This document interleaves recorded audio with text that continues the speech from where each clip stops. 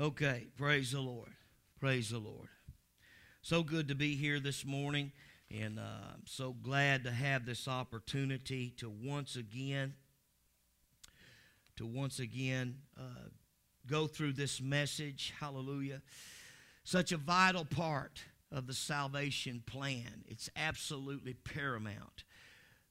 Today on this tape, we're going to be talking about baptism in Jesus' name. There's no other way other than specifically the name of Jesus Christ to find salvation. You cannot find it any other way. The Bible says, as we're going to see in Acts 4:12, neither is there salvation in any other, for there is none other name under heaven given among men whereby we must be saved. We're going to talk in depth about that today. And I want to tell you, first and foremost, before we get started, those that are listening by tape, I want you to stop right now, and I want you to make certain that you have a King James Bible, not a New King James Bible, but the old, just regular old King James Bible. It's very important that you have the right Bible. Listen, all these newfangled Bibles that they're coming out with are a bunch of nonsense. You need to stay away from that mess. You need to stay with a Bible that has a proven track record, praise God, and there's a reason why they're trying to do away with the King James Bible, and so many people say, well, it's so hard to understand. No, it's not hard to understand. What you need is the Holy Ghost.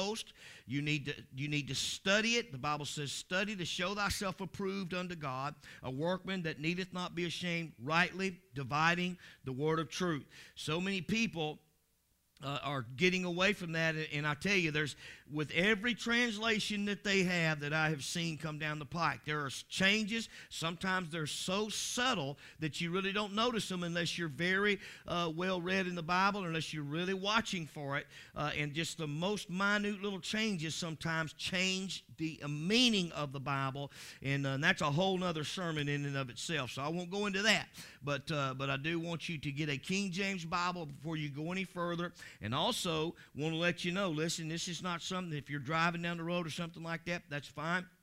Listen to it, but make sure you go back through this.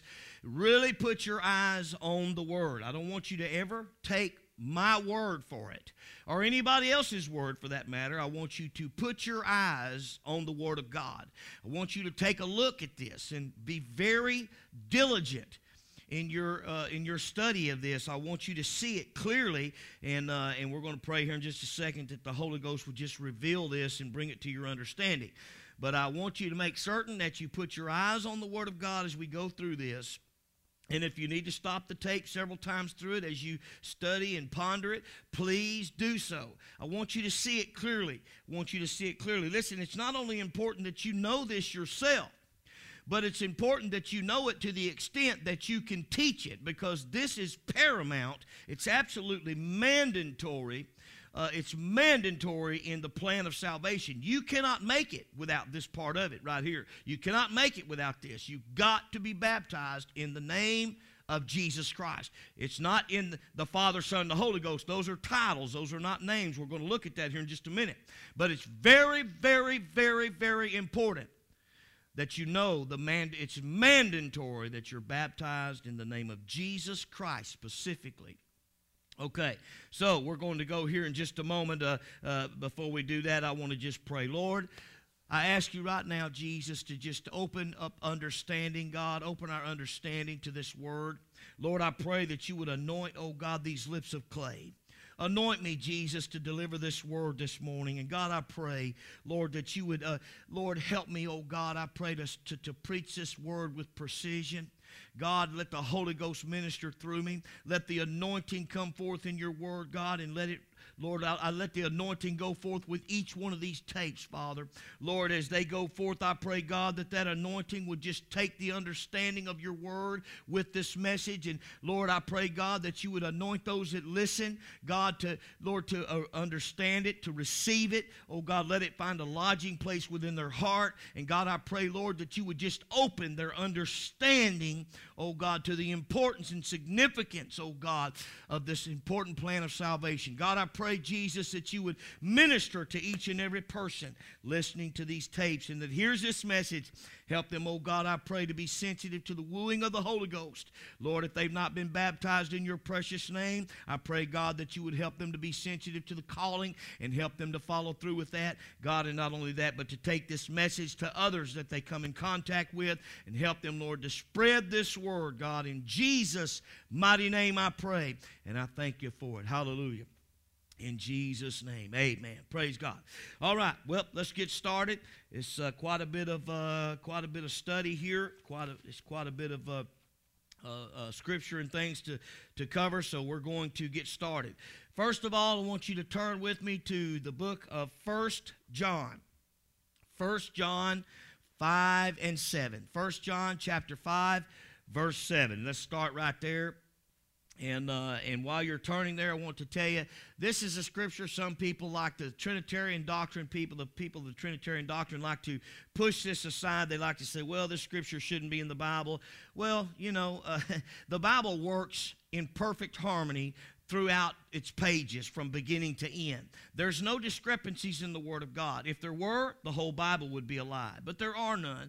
The Bible tells us clearly that all Scripture was given by the inspiration, praise God, of the Holy Ghost, and so we stand on that. We stand on that word, praise God, and we know that it was the inspired Word of God. Hallelujah, hallelujah. And so we don't question the Word of God. It's there. We know it's there for a reason.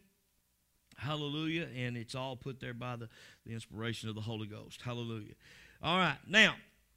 1 John 5, 7 says this, for there are three that bear record in heaven, the Father, the Word, and the Holy Ghost, and these three are one. Now, I want you to understand something this morning. Before you can understand baptism and the power in the name of Jesus, where the most powerful thing in the Word of God is the name of Jesus. It's the most powerful thing in the Word of God. The Bible tells us, whatsoever you do in word or deed, do all in the name of Jesus. Now listen to that. It says, whatsoever you do in word or deed, do all in the name of Jesus. Okay, now listen to this. Now, before you can really understand the baptism in Jesus' name, you must first understand that there's only one God. There's not three gods. There's not three persons in the Godhead. There's three spirits there, but they're one God. They're one Lord. The Bible says there are three that bear record in heaven, the Father, the Word, and the Holy Ghost, and these three are one. Okay, there's no three. They're one.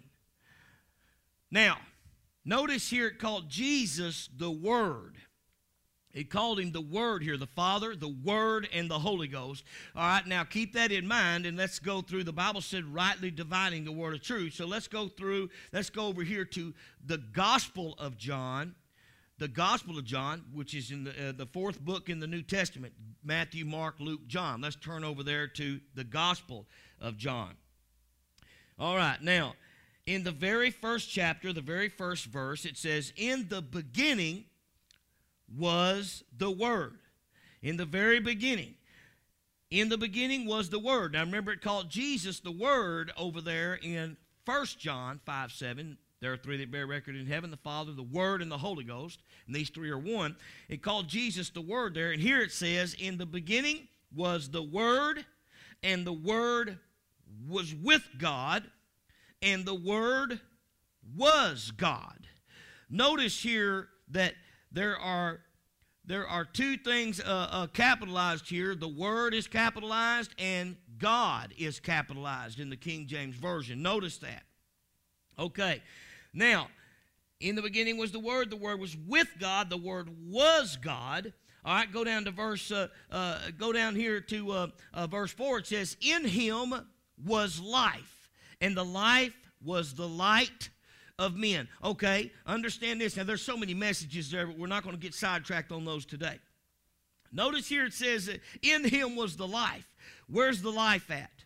The Bible tells us the life is in the blood. The life is in the blood. The Bible says here, it's calling Jesus the Word. It says, in him was the life. Hallelujah. In him was the life. The life is in the blood. Hallelujah. All right, going down here to verse 10. It says, he was in the world, and the world was made by him, and the world knew him not. Now, when he came into the world here, the Bible says he was in the world was made by him. The Bible says without him was not anything made that was made. And so we know that Jesus was there in the beginning. He's been there all along. He's been there from the beginning. And the Bible says that all things were made by him. And the Bible tells us here that he came into the world. It says, and the world knew him not. He made all things. He created all things. But the world knew him not. Why did they not know him? Well, because they were looking for something different. They were looking for somebody dripping in gold, and somebody that would look like their idea of a king. And he did not fit their description of a king. You know, sometimes we make up in our mind just by this or that what somebody should look like, and sometimes, how many of you know that most of the time we're wrong? If you ever listen to somebody talk to them a lot before you meet them, and then the next thing you know, you form a picture in your mind of what they're going to look like, but you know, just about every time you're wrong, and they're way different than what you thought. Well, you draw your own conclusions, and here they had drawn a conclusion too of what their Messiah should look like to fit or meet their standards, and so when he showed up and he didn't fit their appearance standards, then they just pushed him aside as being an imposter. And they did not understand who he really was. And so that he wasn't dripping in gold, and they probably figured he wouldn't even touch the ground. They probably figured that, he certainly would never hang with sinners or go and be in the company of sinners or fellowship with people that were sick and those type of things. But, that's what he came for. He came to give life to that which was dead. He came to raise the dead. He came to heal the sick. He came to restore those things that the thief had stolen and things like that. So they just had themselves confused. They didn't understand, and so they didn't accept him. He was in the world was made by him, and the world knew him not. Then you go on down there to verse 14, and it says, and the Word was made flesh and dwelt among us. Praise God. He was made flesh. Praise God.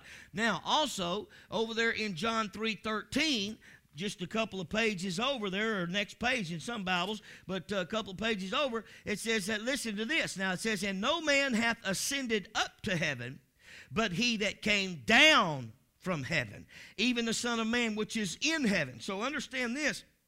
Jesus is God. There is no three. He is the only. The Bible says he is the fullness of the Godhead bodily. Now, and so I want you to understand that as we go through the scripture today and as we go through this message. You have to first understand that there is not three entities. You have to understand Jesus is God. And sometimes that's hard for people to really get a hold on, because it talks so much in the Bible about Jesus as he talked to the Father and things like that. There was half of Jesus that was flesh. That's the half that came from Mary, and it had to be that way. And the other side was all God. There's part of me that's like my mother. There's part of me that's like my father, because I am a combination of both of their DNAs. But the Lord, God, came down and robed himself in flesh through Mary. And it had to be that way because that's where sin began. It began back in the Garden of Eden with the woman who was in the transgression, and then Adam followed suit. And so sin came on all men through that. That's a different message altogether. I won't get off on that. But God will always return to the scene of the crime to make a correction. He will correct it back at the very beginning of it, and then he will go on forth from there. And so sin had to be corrected from that very point. So it had to come through, he had to come through a woman. He had to be born of a woman. And God was manifest in the flesh. at that point. And so that part that prayed to God, that was the flesh side of Jesus praying to the Spirit. He was actually praying to the Spirit in himself, which was walking in heavenly places. A whole other message there together too. But and we have lots and lots of tapes. And so throughout this, I may be mentioning other tapes that you might want to call or get in contact with us, and we can try to get those to you. So please don't hesitate to call us. I know there's a lot of messages that I have that apply to different parts of this scripture. So anyway, be glad to get those to you if you'll just contact us. Anyway, want to tell you as well that here how significant and important the name of Jesus is. All right, now let's go to where the Trinitarians always, and there's a lot of Trinitarian doctrine out there, but listen, I'm not here to talk about anybody. I don't care nothing about talking about folks, but I do make lots of comparisons to the Trinitarian doctrine because it is a false doctrine. It's a doctrine that's been adapted all the way back from the Treaty of Nicaea. And it was not the doctrine of the apostles. Nowhere in the apostles' doctrines, which is the Acts in the New Testament things, did they follow a Trinitarian doctrine where there would be three. The word Trinitarian or the word Trinity is not in the Bible. It's not in any manuscript anywhere on this planet. Unless it's a manuscript of the Catholicism or Catholic churches and things like that have probably put some of that stuff in their doctrines, the Roman Catholic doctrine and stuff like that. But it certainly is not the doctrine of the apostles. And the Bible tells us that if we are an angel from heaven come preaching any other gospel than that we have preached, let him be accursed. These are the apostles talking about this. This is Paul saying this, and so you need to understand that, listen, I don't care what man says. If it's not the apostles' doctrine, if it's not the doctrine that they preached, then you need to get rid of it because it's not effective, and it's leaven in your lump, in other words. And the Bible tells us to purge out the old leaven. So anyway, all right. Now, the chapter that...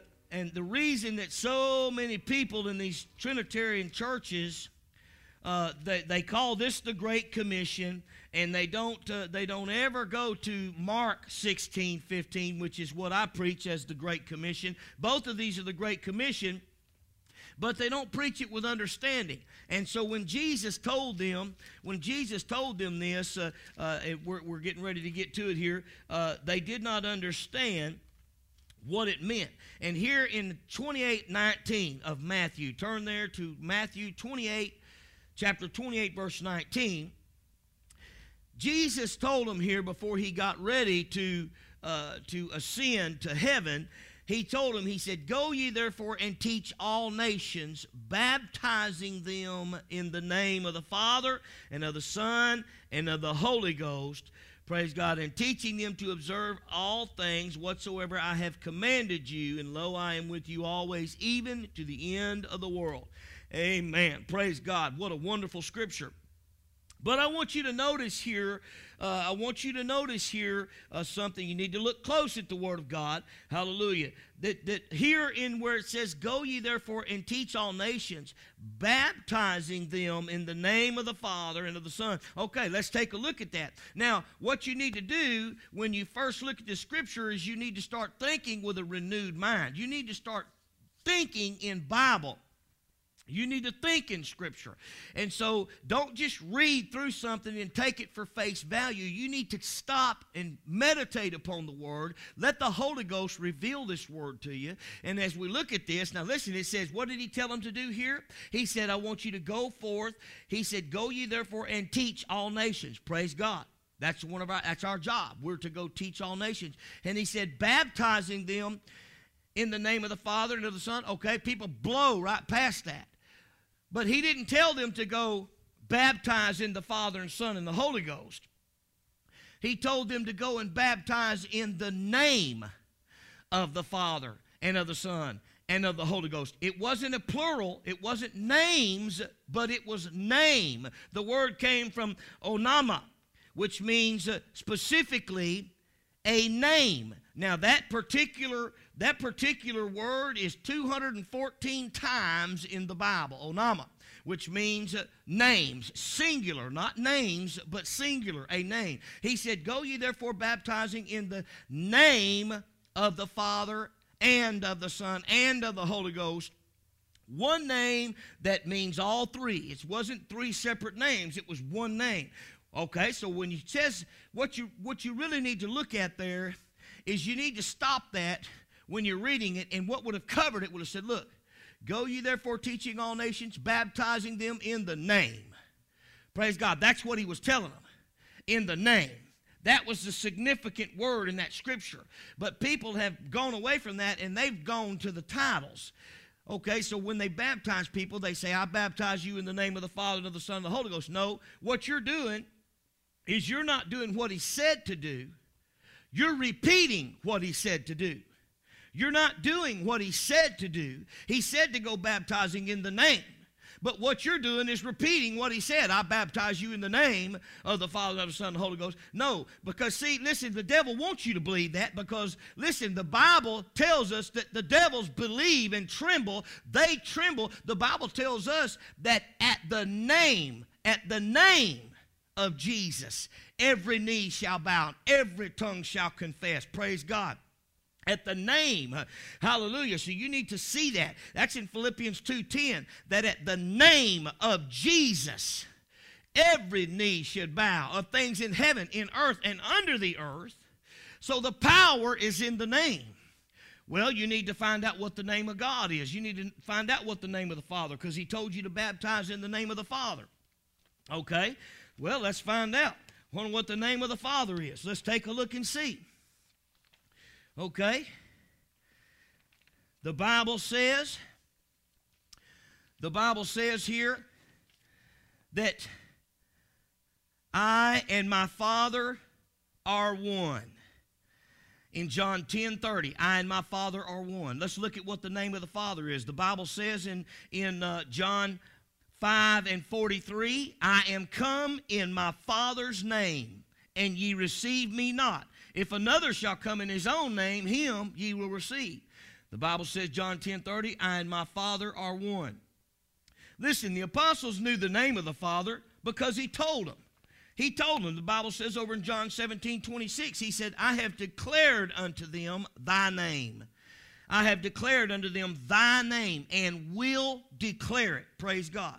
So the name of the Father is Jesus. I am come in my Father's name. Praise God. All right, well, let's take a look. What's the name of the Son? Well, the Bible says it's the name of the Son. You shall bring forth the Son. You shall call his name Jesus. Hallelujah. The Bible tells us that he was given a more excellent name, a name above every name, that at the name of Jesus, every knee should bow and every tongue should confess. And we know the scripture. Now, okay, what's the name of the Holy Ghost? The Bible tells us over in John 14:26.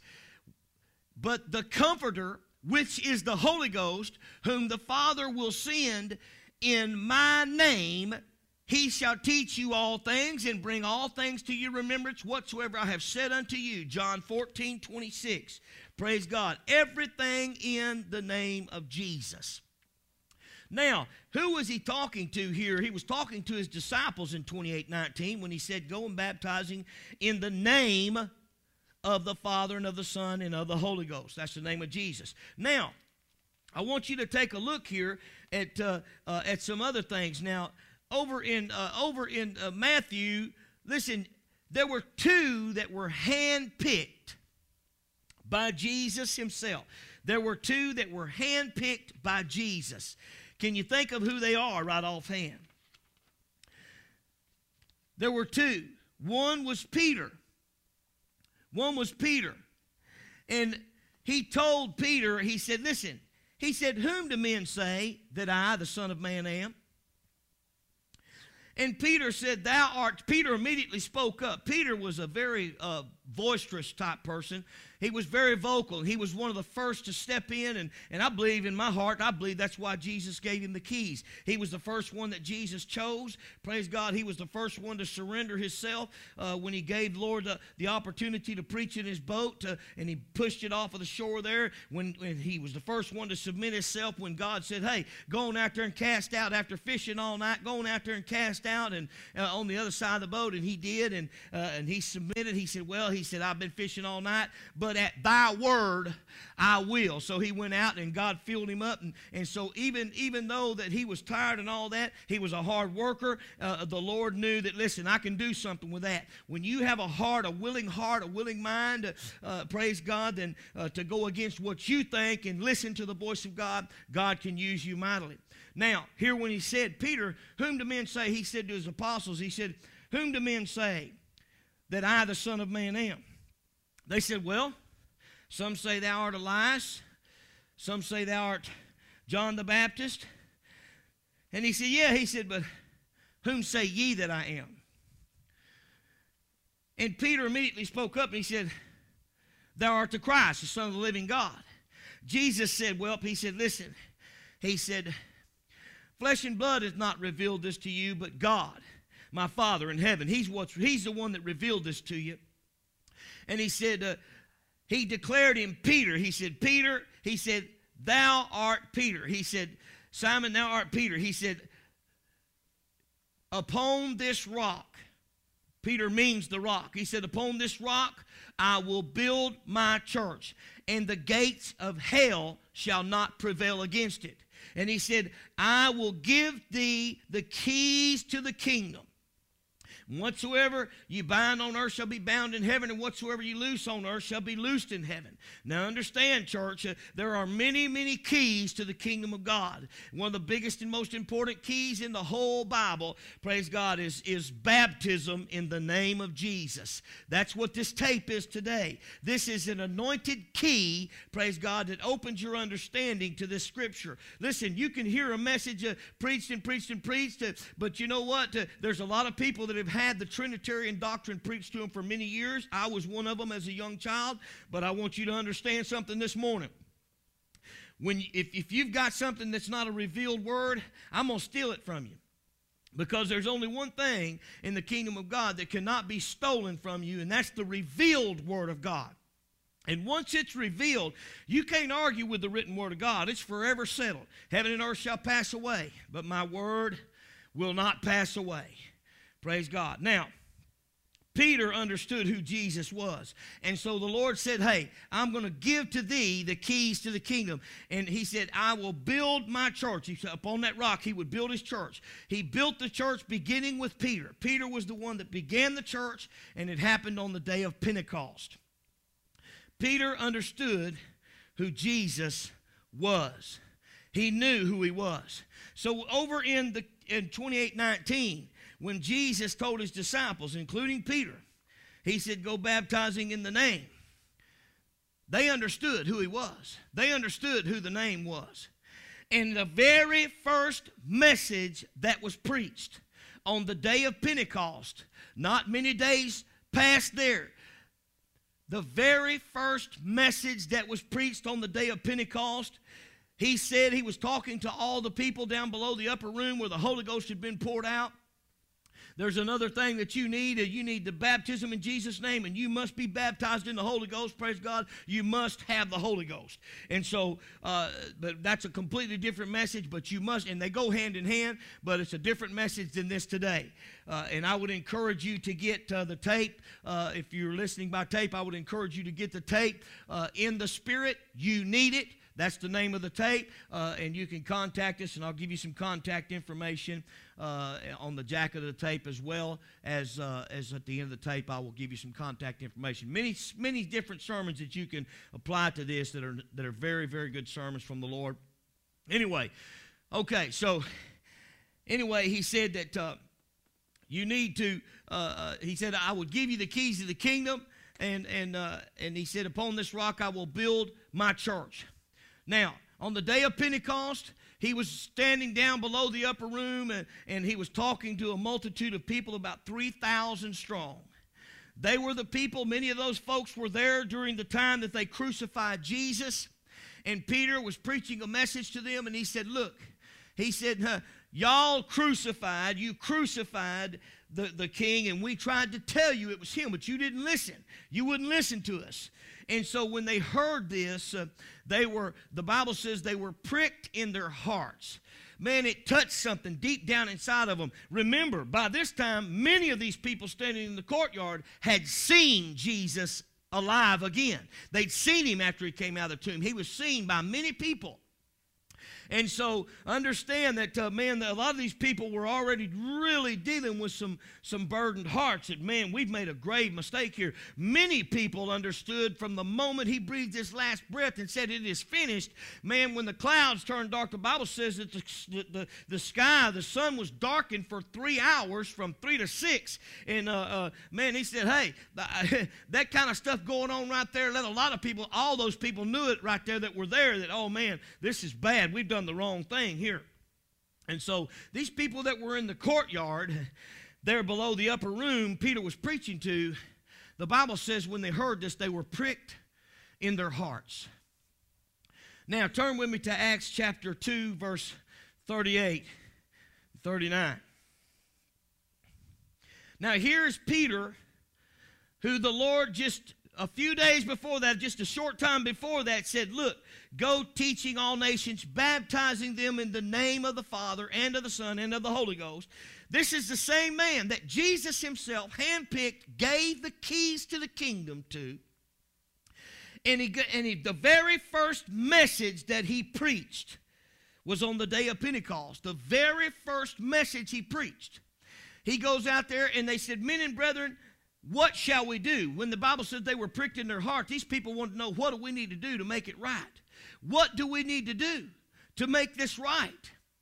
And so Peter, the very first message he preached, listen to what he said in Acts chapter 2, verse 38. He said, repent. Look at that with me there. He said, repent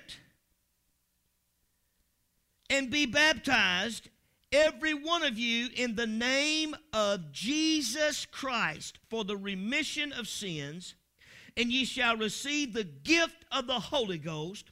For the promise is unto you and to your children and to all that are afar off, even as many as the Lord our God shall call. Church, folks listening by tape, listen, I want you to understand Peter knew what Jesus told him. Peter understood what Jesus said when he said, baptizing in the name of the Father and of the Son and of the Holy Ghost. He knew the name. Jesus asked him, who do ye say that I am? Peter gave the answer that got him the keys to the kingdom.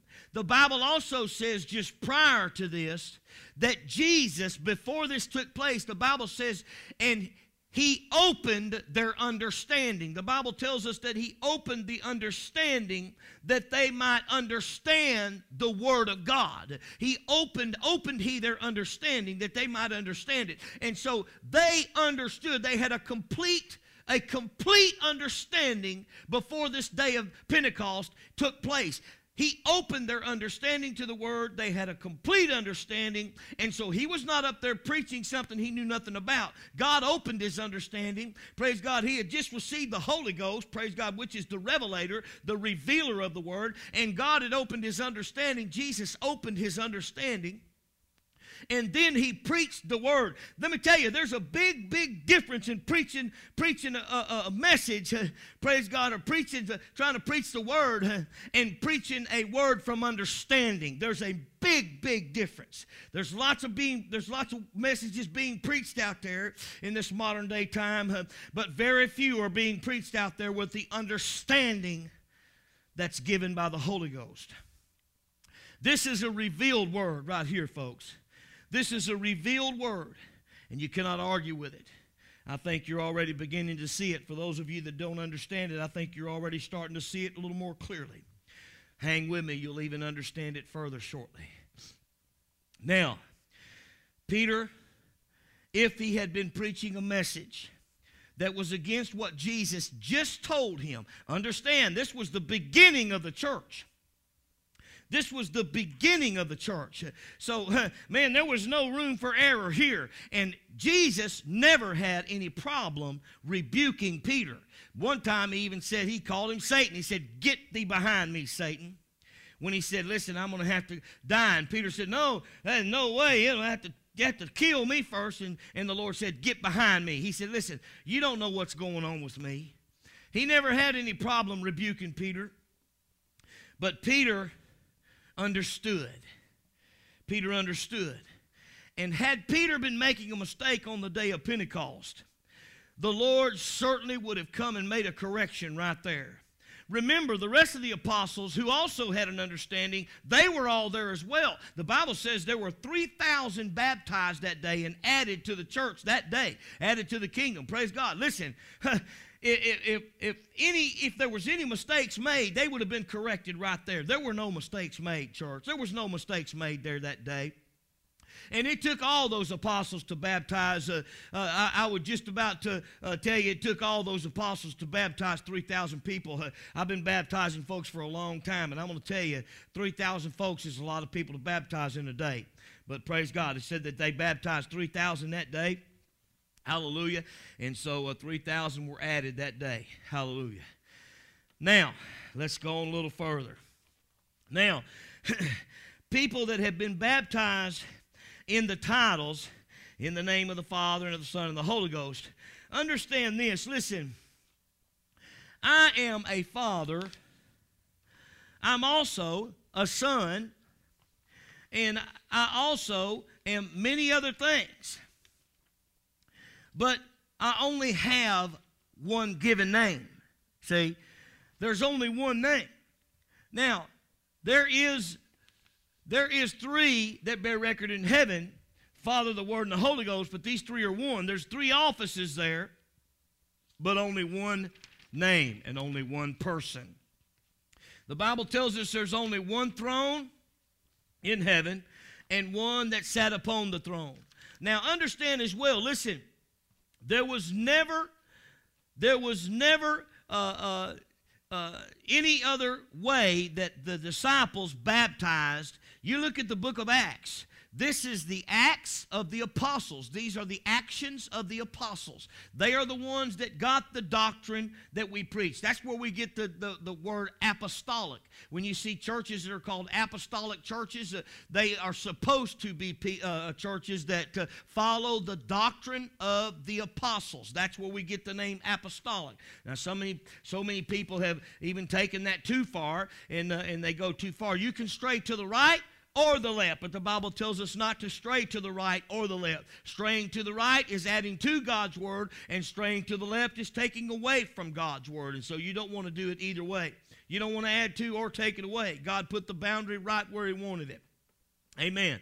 Now, okay, no time can you show me in the Word of God where anybody baptized in any other way in the apostles than the name of Jesus or Jesus Christ. But Paul, not Paul, but John the Baptist baptized, he baptized unto repentance, which was just to prepare people for the way of the Lord. It was a baptism and a submersion there where John would baptize them unto a committal, or baptize them unto an oath to prepare themselves, and it was unto repentance. What that word repentance means is to stop, turn about, and go the other way. Repentance means stop, turn about, and go the other way. Now, this was what John's mission was to prepare the way of the Lord. And so he would go to people and say, listen, the Messiah is on the way. And before he gets here, I want you to stop what you're doing. I want you to turn, and I want you to commit to go the other way and push away your sins and start trying to live a righteous life. Prepare ye the way of the Lord. Praise God. He's saying, listen, prepare your hearts to receive him. Prepare your minds. Prepare your lives to be a testimony testament, praise God, of His goodness and a testament of your preparedness for His arrival. And so you need to stop what you're doing, and I'm going to baptize you, praise God, unto a commitment. It was a baptism unto repentance. And so it was their committing. It was their commitment. They were making a commitment in baptism, praise God. And so the baptism now is different than that. Still a commitment. But John's baptism was verily, as Paul said here, we're going to look at in just a minute, it was a baptism unto repentance, which was a commitment to change, preparing the way of the Lord who was on the way. Now, okay, the other person we were talking about earlier that Jesus handpicked, we know Paul is the second one. Paul, who was the greatest apostle that ever lived, probably one of the most horrific torturers of Christians in that day, people that followed the name of Jesus, people that were people of the name, which is what they were called. They were called people of the name. I want you to know something today. I'm still called a person of the name. Praise the Lord. The Bible doesn't say anything about being called by a church name. I'm not this, I'm not that, I'm not Baptist, I'm not this, I'm not that. I'm all those things because the Bible tells me I am, not because man tells me that I am. I'm Baptist because I baptize people. That's what makes you Baptist, not a name of a church, an organization or anything. We're not an organization. We're an organism in the body of Christ. I'm Church of Christ because we're church. We're the church. I serve Christ. We're Church of God because we're the church. We serve God. We're assemblies of God because the Bible tells us in Hebrews 11:25, forsaking not the assembling of yourselves together as the manner of some is, exhorting one another even so much the more as you see the day approaching. Jehovah's Witness. I'm a Jehovah's Witness because I witness for the Lord God Jehovah. Every time I get a chance, praise God, let me start with you. Hallelujah. See, man has taken those things and made organizations out of them. But you're not those things because man tells you that you are. You're those things if you're truly surrendered to God because the Bible tells you that's what you are. Praise the Lord. And so we don't use that to divide ourselves. We just stick with the unadulterated Word of God, and we preach what the apostles preached because they preached what Jesus preached. Hallelujah. And that's what we hold on to. We hold fast to the right. Praise God. Now, Paul, who was also handpicked by Jesus and turned to be the greatest apostle that ever lived, saw things could not even be uttered. He was so anointed that they took pieces of his clothing and went and healed people and raised the dead. That's what kind of anointing Paul had. Listen, church, the proof is in the pudding. Hallelujah. There will be signs following you if you've got it right. If you don't have it right, you may have a big congregation. You may have lots of people in your church. You may have lots of money flowing through your pockets. You may be one rich preacher. But let me tell you something. You might be rich in this world, but I tell you what I got, you can't buy with money.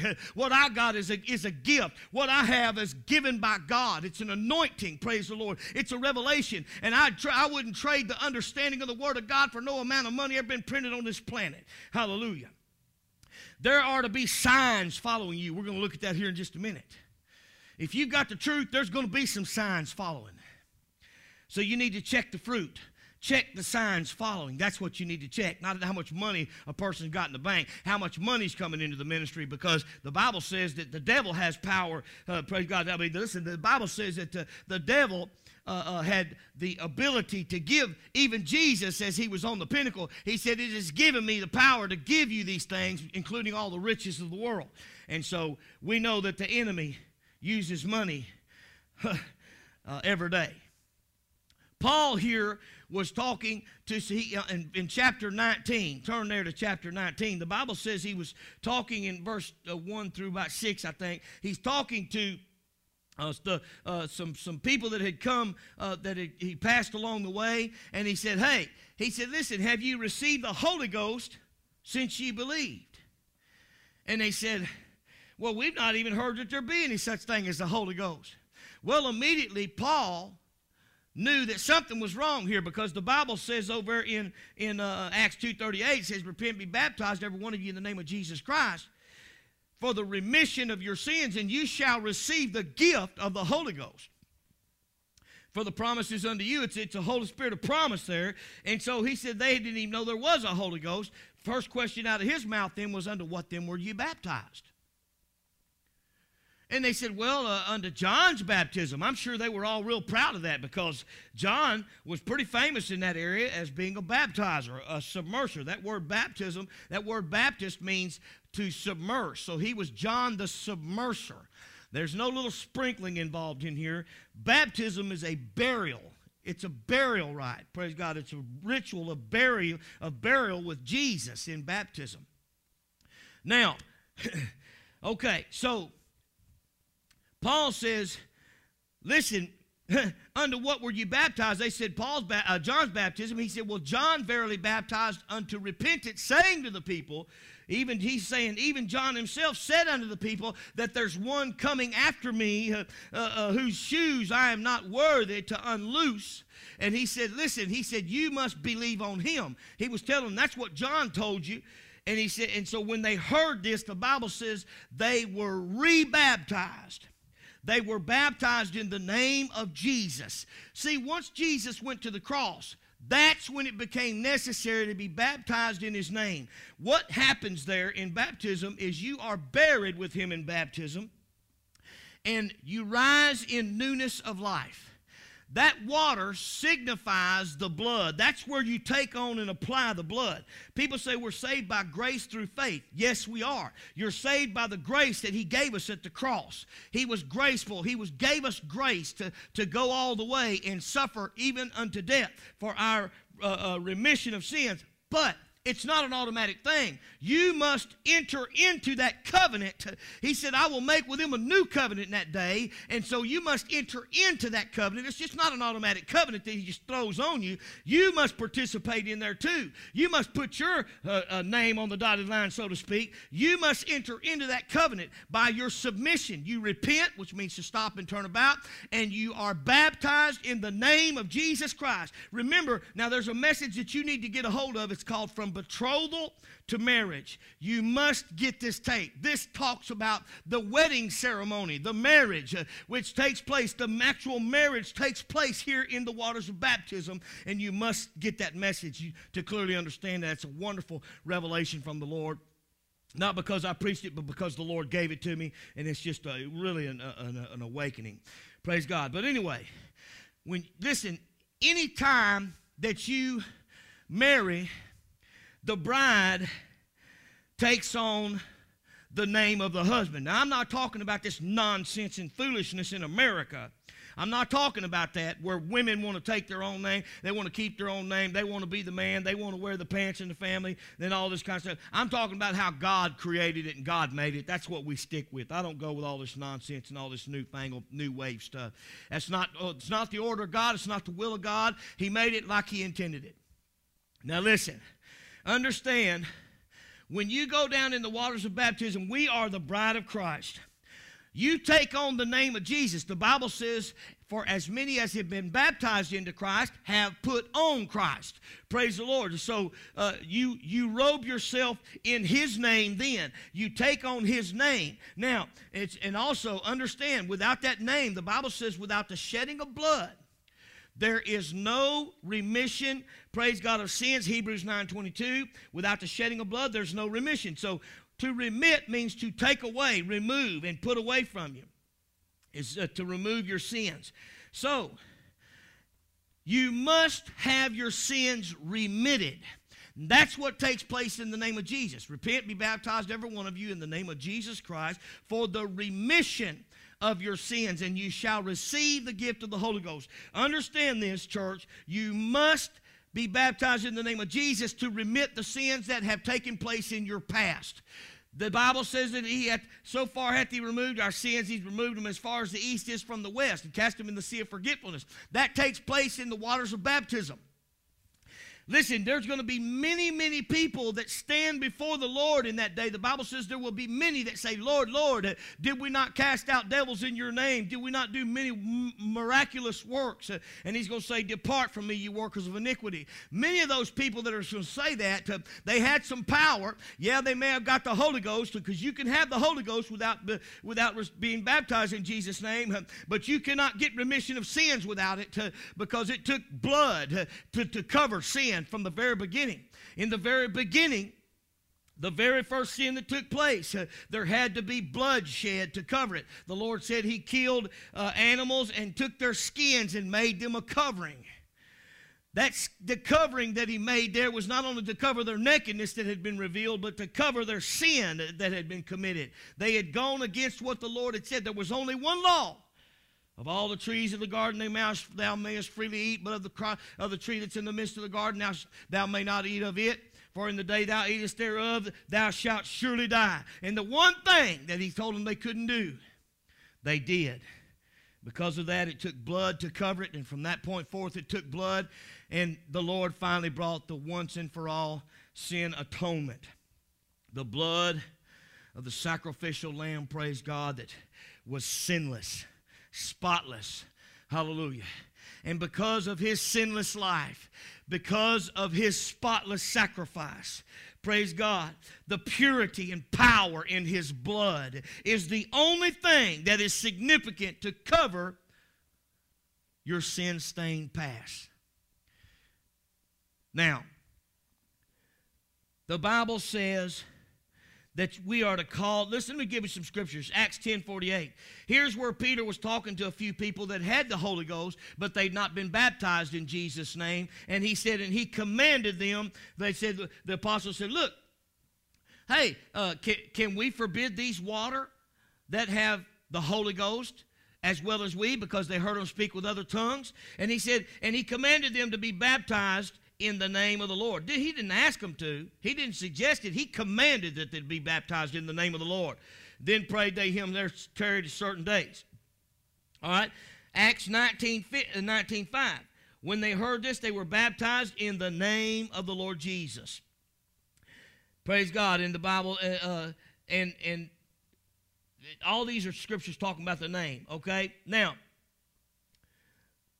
let's see here. Okay, Acts 22:16. Now, here's another scripture, and he says, and now why tarriest thou? Arise and be baptized, and wash away thy sins, calling on the name of the Lord. This is in baptism. Praise God. Now, Romans 10:13, for whosoever shall call upon the name of the Lord shall be saved. It's talking specifically about baptism. Don't think for 1 minute that you can not be baptized in Jesus' name, not have the Holy Ghost, you can live any kind of way, and that if you're on the way to a car wreck or you're fixing to be executed, and you just say, hey, I'm going to call on them, oh Lord Jesus, and think you're going to be saved. No, no, no. You need to understand what the word's talking about. That's talking about in the name of Jesus. That's talking about baptism right there.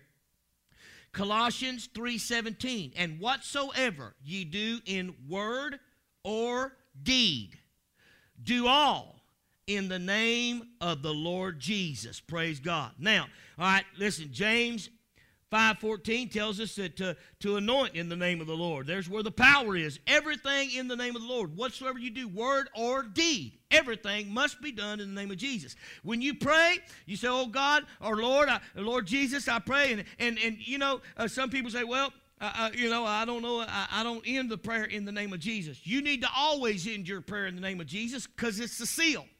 Listen, he said, whatsoever you do in word or deed, do it all in the name of Jesus. You need to make sure that you speak the name of Jesus because that's where the power is. Hallelujah.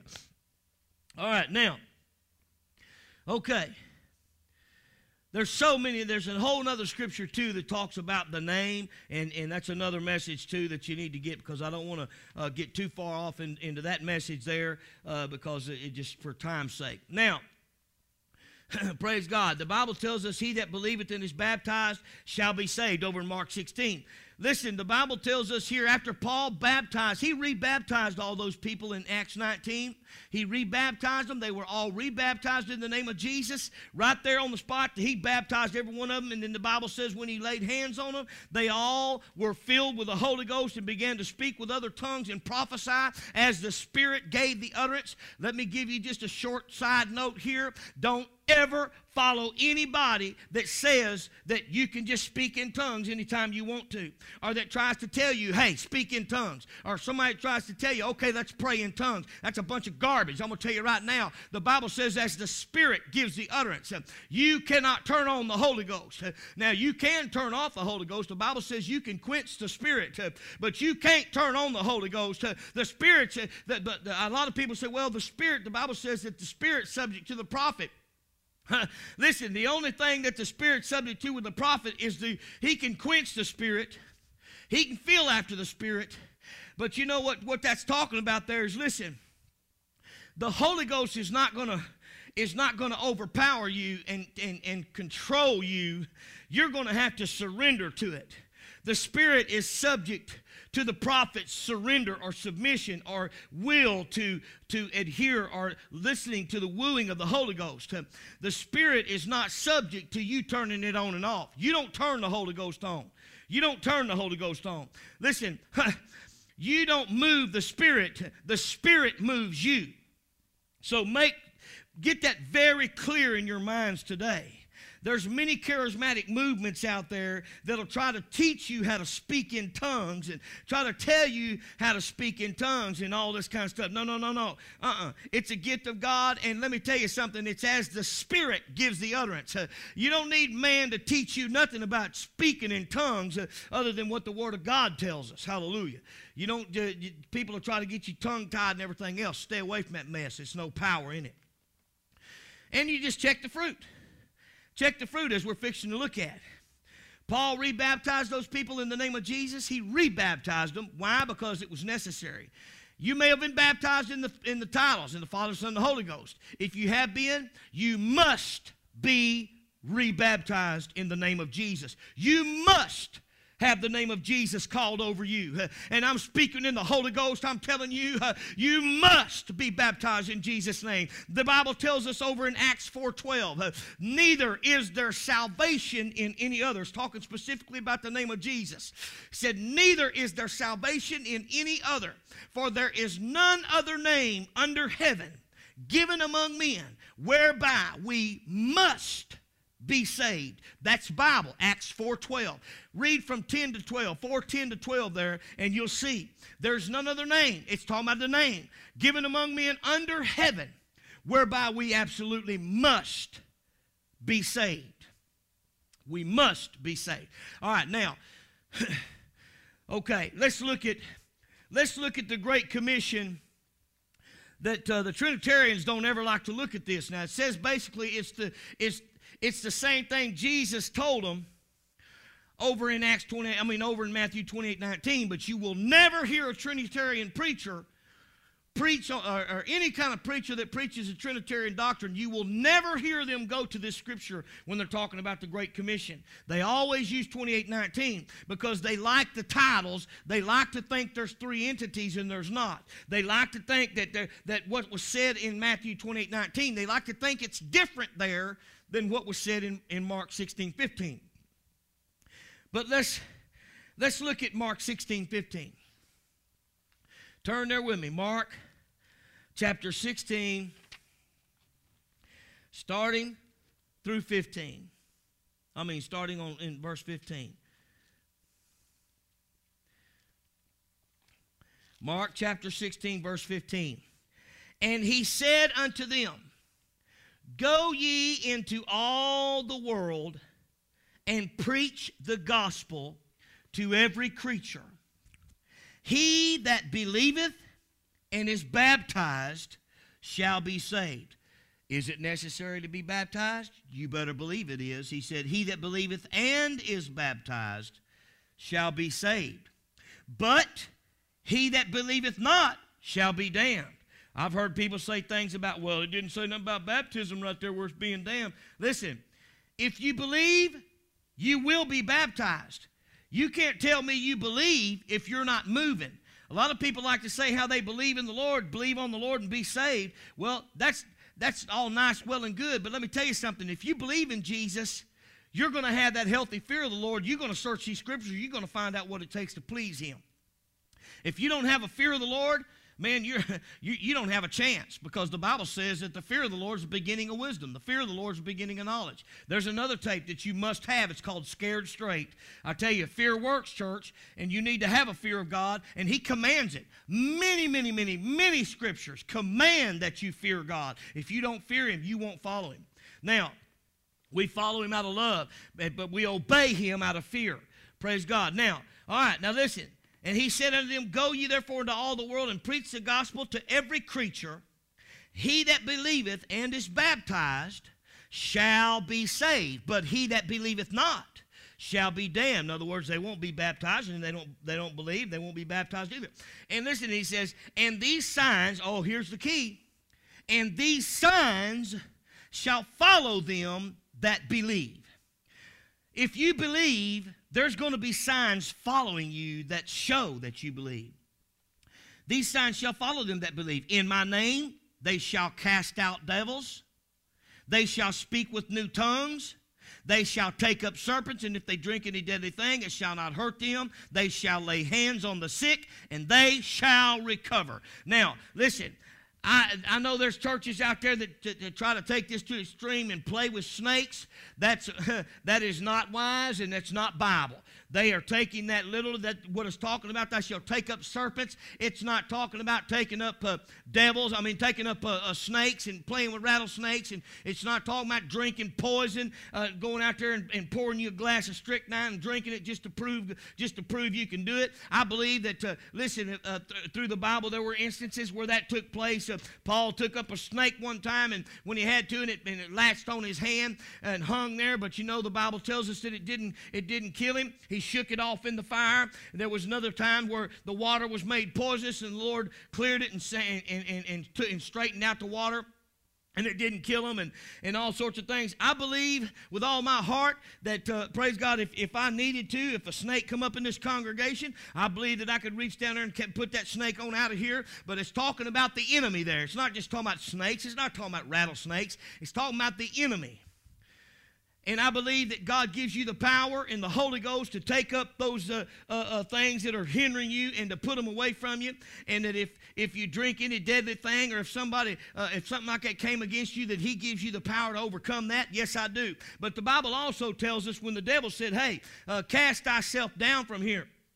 He said, cast thyself down from here, for it is written that the Lord shall send His angels and bear thee up, lest at any time thou should dash thy foot against a stone. And the Lord said, it is also written, He said, it is written again, thou shalt not tempt the Lord thy God. So I'm not going to tempt the Lord my God by bringing some snakes in here to see whether or not He's going to carry me through that. All right, now, here we know that Paul rebaptized them. And they were, they received the Holy Ghost, praise God, just like He said that they would. Hallelujah, because the Word of God is true. Hallelujah. Now, I want you to also understand something too. Let me tell you a little story here. I have a pastor friend of mine. This is a dear friend of mine. I consider him to be my pastor, Brother Bain, in Tennessee. Love him dearly. Great confidant and just a great man of God. And he was telling me a story one day. He said, he was walking through a graveyard, and he said he looked and he was looking over there and looked at the gravestones. I like to do that sometimes myself when I'm at a funeral or something. I like to sometimes just walk through and look at gravestones, or if I'm visiting somebody's grave, I'll go through the graveyard and kind of look around. And he said he looked over and he saw his gravestone that just said Father on it. And he said, kind of struck him strange, Father. He said, wasn't no name on it or nothing. And he said, man, it's just like the Lord tapped him on the shoulder and said, the children knows. And light just went off in his head. And listen, this is the same thing that happened to the disciples. Listen, my father died many years ago. He's buried in Zavala, Texas. And you know what? I know where his tombstone is. I know where he's buried. And I wouldn't need his name on the tombstone because he's my father. I knew his name. I knew who he was, knew what he liked, knew what he didn't like. I knew what he liked to eat, what he didn't like to eat. I knew the things he liked to do, knew the things he didn't like to do. I knew what kind of person he was. I knew what he stood for, what he stood against. I knew everything about my father because he was my father. And just as that tombstone was in that yard, It didn't need it. The children of that father that said he was a father, and that means he had children. And I guarantee you his children know his name. They know when he was born. They knew when he died. They knew everything about him because they were his children. He loved them and they loved him. And it was the same thing with the apostles. When he said go baptizing in the name of the Father, the Son, and the Holy Ghost, they were his children. They knew their father's name. They knew who he was. They knew all about him. Praise God. The Bible tells us over in Zechariah 14:9 that there's one Lord and his name is one. Praise God. Hallelujah. Now I want to ask you another question here. I'm kind of backtracking a little bit here, but I want to make sure you get this. The Bible tells us, listen, let's just use some logic here. If there is a child that's conceived, then of a man and a woman, whose child is it? Well, it's the father's child. It belongs to the father. Well, the Bible tells us, listen, if there were three separate entities, the Father, the Son, and the Holy Ghost, if there were three separate persons here, the Bible tells us that Mary conceived of the Holy Ghost. So if there were three separate entities, over in Matthew, I think it's 1:20, I think it is, let me see here. I believe it's Matthew 1:20. Matthew 1:20. And the Bible tells us that she conceived of the Holy Ghost. If she conceived of the Holy Ghost and there were three separate entities, three separate persons, then wouldn't Jesus not be the Son of God? Wouldn't he be the Son of the Holy Ghost? Yes. But you see, they are one. They're not three separate entities. There are just one.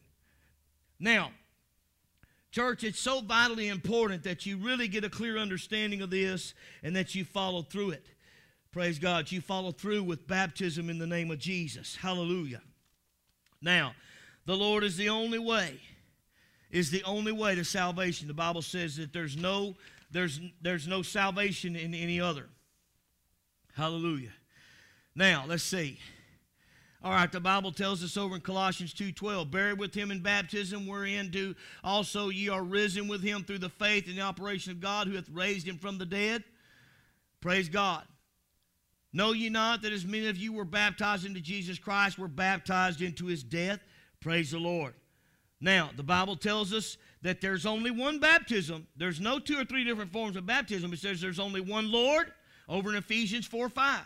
One Lord, one faith, one baptism. That's Ephesians 4:5. There's only one type of baptism. There's only one form of baptism. There's only one Lord, and there's only one faith. There's not. I've heard people say before there's a spokes of the wheel theory. There's we're all heading for the same place. We're just going different ways. No. There's only one way. The Bible said, he said, I am the door.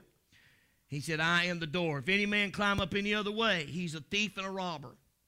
He said, I am the door. You must enter in by him. You must come through the name of Jesus. Period. There is no other. There is no other name. Hallelujah. Now, if you go back into church history, there's a dictionary of the Bible by Scribner's in page 241, volume 1. The original former words were in the name of Jesus Christ or the Lord Jesus. Baptism of the Trinity was later developed by those around the Treaty of Nicaea. Now, Cheney Encyclopedia. The early church always baptized in the name of the Lord Jesus until the development of the Trinity, and afterwards they were baptized in the name of the Father and of the Son and the Holy Ghost, and that was a Trinitarian thing, as I said before. Now, Britannica Encyclopedia, the triune or Trinity formula was not uniformly used from the beginning up until the 3rd century, which is 300 years. Baptism in the name of Jesus Christ only was so widespread that the Pope Stephen, in opposition to St. Cyprian, said that baptism in the name of Christ was valid. But the Catholic missionaries, by omitting one or more persons that they said in the Trinity, it was not valid. So anyway, all that took place 300 years. For 300 years after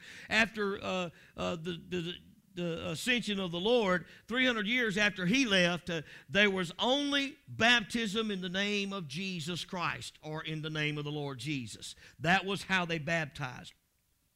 Church, there's so much here. There's so much, folks on the tape, there's just so much to this, and there's so many messages that tie in with this that there's so much that you need to know and understand. But it would take days for me to go through all this. But I wanted to have something that was relatively short that you could come to. And Paul also, look at here, Paul was baptized in the name of the Lord in Acts 22:16.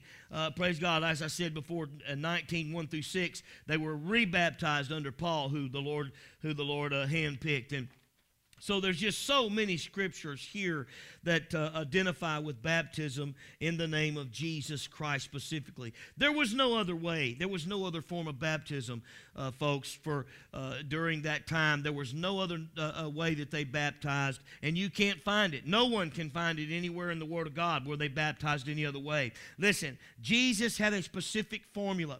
There's things that you must have in order to make it to heaven, that are just the very first essentials. Now understand, there's much to this. There's a lot to your walk with God. Do not just stop at baptism in the name of Jesus and being baptized in the Holy Ghost. Now remember over there in John 3:5 says that except a man be born of the water and of the Spirit, he cannot enter into the kingdom of God. And so you must remember that these things are necessary, but that's not all that's necessary. You must also follow through and follow the Lord. I mean, you must also go through with the rest of your walk with God. You must. People say you're saved by grace through faith. Yes, you are. But you need to rightly divide the word of truth. The Bible also tells us that that word faith right there, what it's talking about, listen, you can't tell me that the Bible, people say, well, you're not saved by works. Yes, you are saved by works. Yes, you are, because it's part of your walk. You have to have works. The Bible says that without you show me faith without works, and I'll show you my faith by my works. Praise God. And so you have to understand that there's a job you must do. You cannot take what Jesus did at Calvary for granted and just expect that to get you home. No, you got a job to do. You need to stop, turn about, go the other way, start following God, study to show thyself approved. You need to learn of Him, as He said in Matthew 11:28. He said, come unto me, all you that labor and are heavy laden, and I will give you rest. Take my yoke upon you and learn of me. He tells you to learn. You must know Him, know of Him, and you must carry this word. You must minister to people. You must grow closer yourself. You must grow stronger and higher and deeper yourself in the Word of God, and you must lead others to Him as well. God expects you to move. You must have works. Listen, if you want to know whether you're in the truth, if you're in a church, if you want to know if you're in the truth or not, listen, the Bible says you will know them by their fruit. If you're going to a church and listen, you want to know whether it's of God or not, let me just ask you this. First of all, you must be baptized in Jesus' name, so if they're not doing that, they're wrong. Secondly, you must be baptized first. You must be baptized specifically in Jesus' name, and the Holy Ghost must be there. Praise God. So listen, you need to start looking for signs. Are there signs following? Because He said, go ye therefore and preach the gospel unto all creatures, and he that believeth and is baptized shall be saved. He that believeth not shall be damned. And these signs shall follow them that believe. So my question is this, and this is how I gauge what a church is doing. And listen, are there signs following what they believe? Are there signs following? Are they casting out devils? Are they healing the sick? Are there people being healed? Are there moves of the Holy Ghost? Not just people claiming this or that, not just a bunch of singing and worshiping and praise and stuff like that. Is there signs following? Because, listen, the Bible says over in Mark 16:20, and they went forth and preached everywhere, the Lord working with them and confirming the word with signs following. Amen.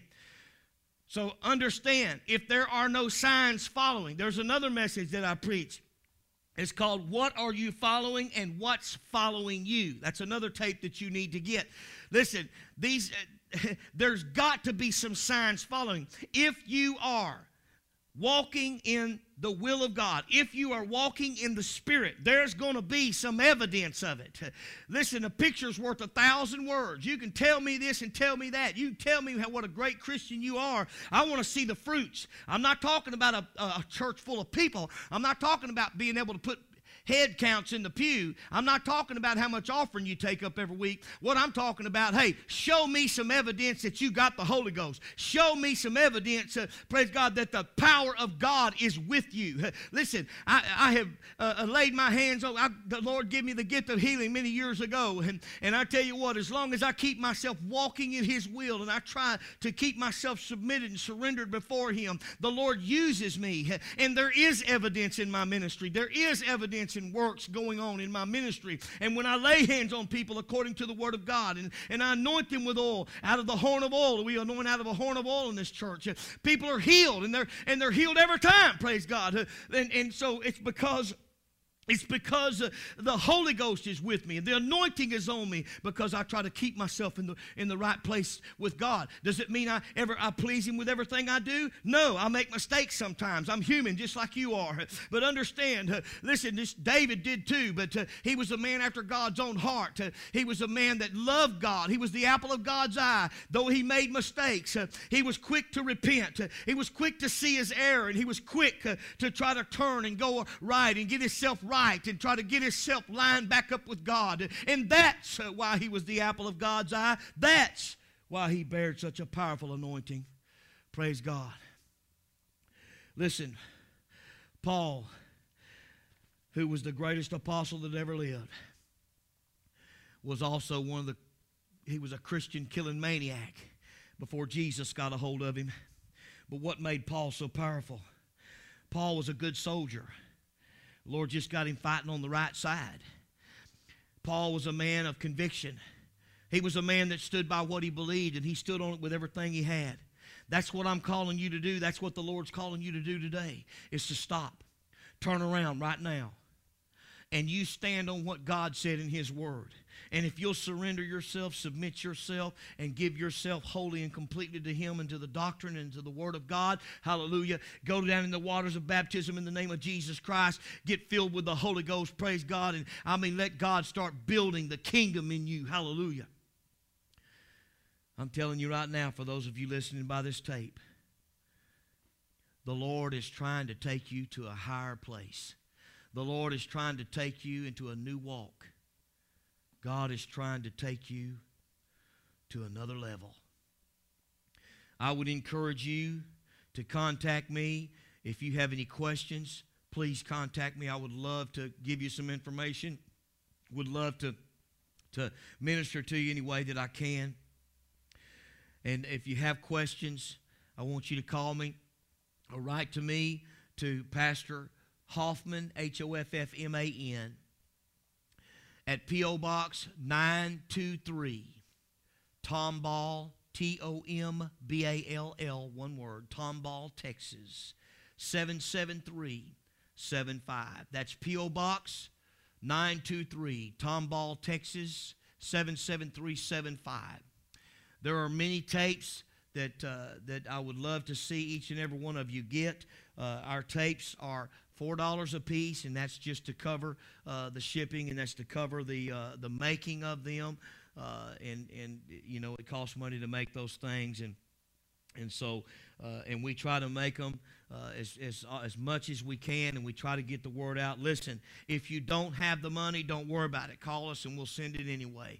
I don't want any kind of money to hold you back from hearing what God would speak to you, so don't concern yourself with that. If you have it, praise the Lord, give it cheerfully unto the Lord, and we will further the tape ministry that those that don't have it can get it. And listen, if you don't have the money, don't worry about it. Just call us anyway. The number's 713-882-3855.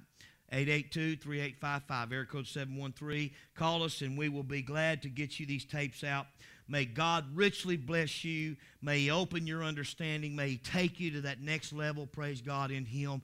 And I just thank you so much for your listening to this word today. May God richly bless you and keep you. Father, I ask you right now, Lord, to bless these folks that have listened to this message. Hallelujah. And Lord, I ask you to just, oh God, let this word to have found a lodging place in every heart. Master, I ask you, oh God, Lord, to put your hand upon the lives of the listeners, God, and help them, Jesus, Lord, to be enlightened by this message, and help them, oh God, I pray, to draw closer each and every day to you, Lord, and to be sensitive to your voice and to your will. God, help them to grow in every way. Bless them in a mighty way today, and I thank you and praise you for it. Hallelujah. In Jesus' mighty name, praise God. Amen and amen. Lord bless you. Have a great and wonderful day. Don't forget to pray for me. Don't forget to pray for your family and yourself. Hallelujah. Lord bless you in Jesus' name.